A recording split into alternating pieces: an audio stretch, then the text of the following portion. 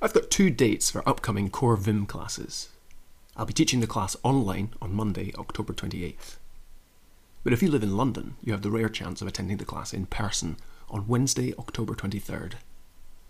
I hope I'll see you there.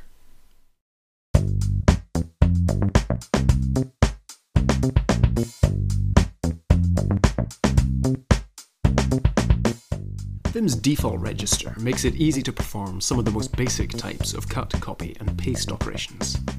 And that's partly thanks to the p command, which behaves differently depending on whether the default register contains a character-wise or line-wise region of text.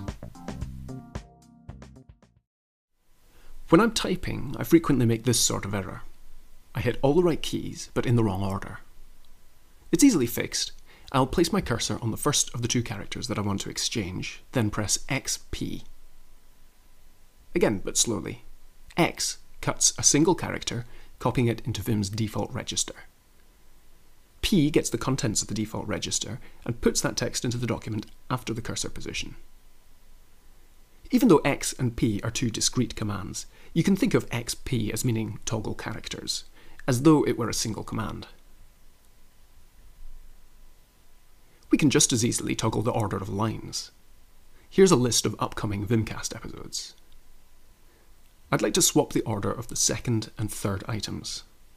I'll put my cursor on the first of the lines that I want to exchange, then press DDP.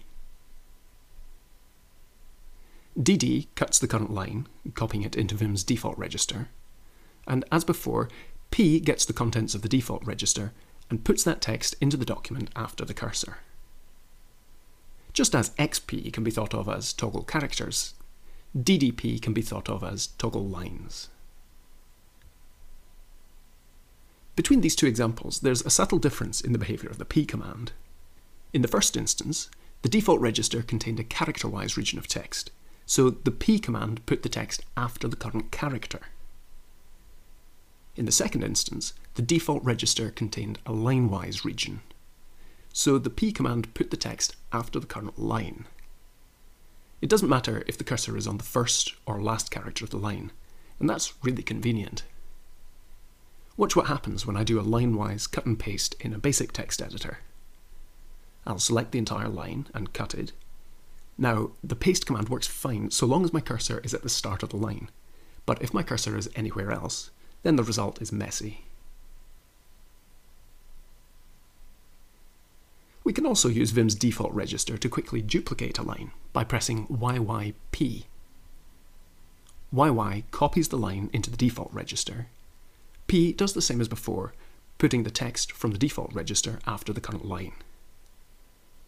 Just as DDP can be thought of as a toggle lines command, YYP can be thought of as a duplicate line command. Common operations such as these are made easy by Vim's default register, which is paradoxically called the unnamed register in the documentation.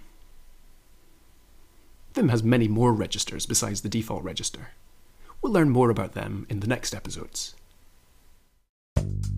The information in this video is summarised in the accompanying show notes. If you have any questions, requests, or recommendations, then you can contact me at drew@vimcasts.org. I've got 2 dates for upcoming core Vim classes.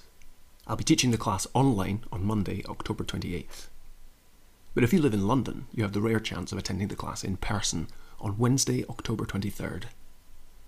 I hope I'll see you there.